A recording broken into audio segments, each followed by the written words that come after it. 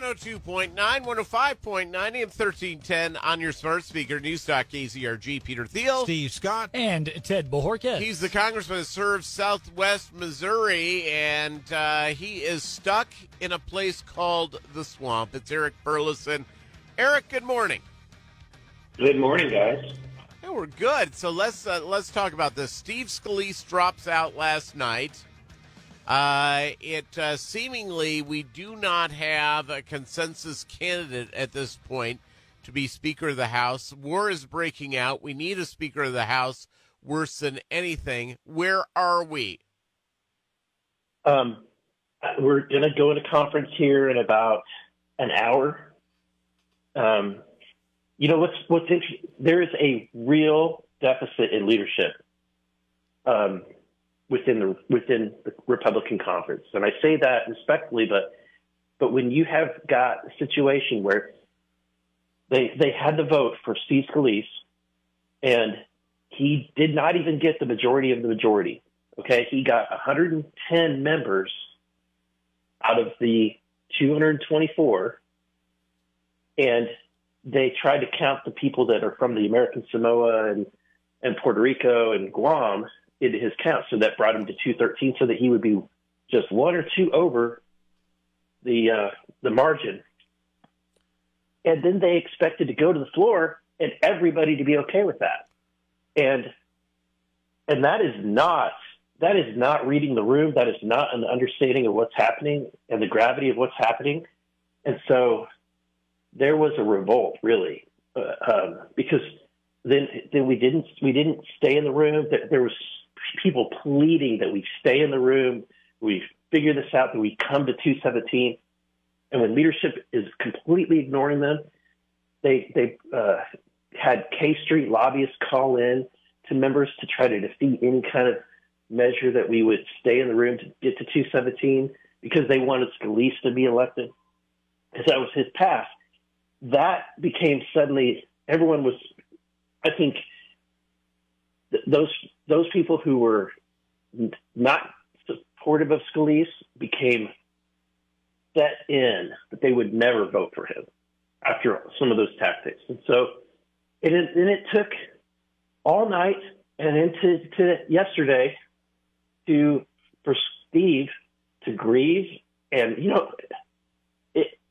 it is what it is, but he had to come to the conclusion that he was not going to be speaker. He could not get to the votes. And for the sake of the country, I'm really glad that last night that he bowed out. He withdrew his name. So today, in 1 hour, we're going to go back in, and hopefully they have a plan for how we're going to quickly elect the next speaker. I read an article this morning that there's a unity candidate emerging, and that unity candidate may be Kevin McCarthy. Could be. I don't know, but that would be interesting for the Democrats to turn face on what they've done before. They voted to oust McCarthy, so that would be interesting. But I don't. Here's what I think is the silver lining. This is the chance that we have. If you'd asked me in January, can Jim Jordan become speaker? People would call the office and say, don't vote for Kevin, vote for Jim Jordan. People have no idea how remote of a possibility that was. The idea of somebody who's a conservative firebrand like Jim Jordan becoming speaker was never possible back in January. But that is possible today. It is possible today because of the dynamic, because the swamp just is at a breaking point where they want to move on, and because the conservatives are holding tight for somebody like a Jim Jordan or somebody adjacent to a Jim Jordan. It is creating a dynamic where at first that was rebuffed, that was rejected because we're the minority, but the truth is we're the unmovable minority. We're the principled minority. And so we're the group that within our ranks are members who are willing to go to the floor and vote against leadership. And no one else has that kind of temerity. So, or fortitude. So that creates the dynamic that we have today, which is that, last night I was talking to another member who is not a conservative, and he said, you know what? Now I'm ready to vote for Jim Jordan. I'm ready to move on. Let's just get it over with. Let's go. So I think that is kind of the attitude, and I hope that there's more people like that are in that place. Yeah. Again, I look at the idea. Okay, out of a delegation, and I know that you were ambivalent sometimes to Speaker McCarthy. There were some things you liked about him, things you didn't. My concern is that, okay, Matt Gaetz and his merry band go get together with the Democrats, kick out McCarthy with no plan. Yeah, exactly, Peter. I didn't vote for that Matt Gaetz motion to vacate because there was no plan. But here, that was a week and a half ago, now we've wasted 2 weeks on all of this, and we can't relitigate the whole thing. It's time. We've got to move forward. We got to get a different guy. Yeah, and so it's just again, you cannot tell me how much I would be in favor of Jim Jordan being Speaker of the House. I would be more than excited, more than elated for that. The country would. The country. He's the number 2 most popular Republican in the United States. And next to Donald Trump. How many? Now, here's something to talk about. Then we got to get to Israel for a second. How many people in the congressional delegation are jealous of Jim Jordan because of the juice that he has with conservative media? I really don't know how many people are jealous. I would imagine that it's the people that have been around a long time.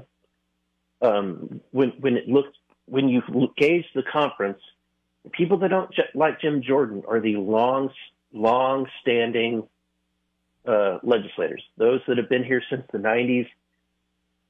They are part of the system, and they do not understand us new conservatives. They don't understand that people are frustrated back home. They think that their brand of conservatism that they came up here back in the 90s is still acceptable today. And the truth is, the American people are not. They're frustrated with that attitude of we're going to be Richard Nixon Republicans. We're going to be cute by half. We're not going to be as liberal as Democrats, but we're not going to spend as much as the Democrats, but we're going to spend. And so that attitude is the attitude of the people that have been here a long time. And that group is the one that has been impossible and so difficult. But I think that they're finally at a place where they have no option but to choose somebody like Jim Jordan. Very good. Now, Israel, they have requested, Netanyahu has said, get out of the West Bank, go out of Gaza. We're going in. What are you, have you gotten any briefings on this? I did. I went to a briefing. I actually a personal briefing, a private briefing from an author. And then I had the briefing from the intel community. And the author, if anybody's interested, his name is Walid Vares. I don't know how to pronounce it perfectly, but he's an Iranian American who is an expert about all things Iran and Hezbollah and Hamas.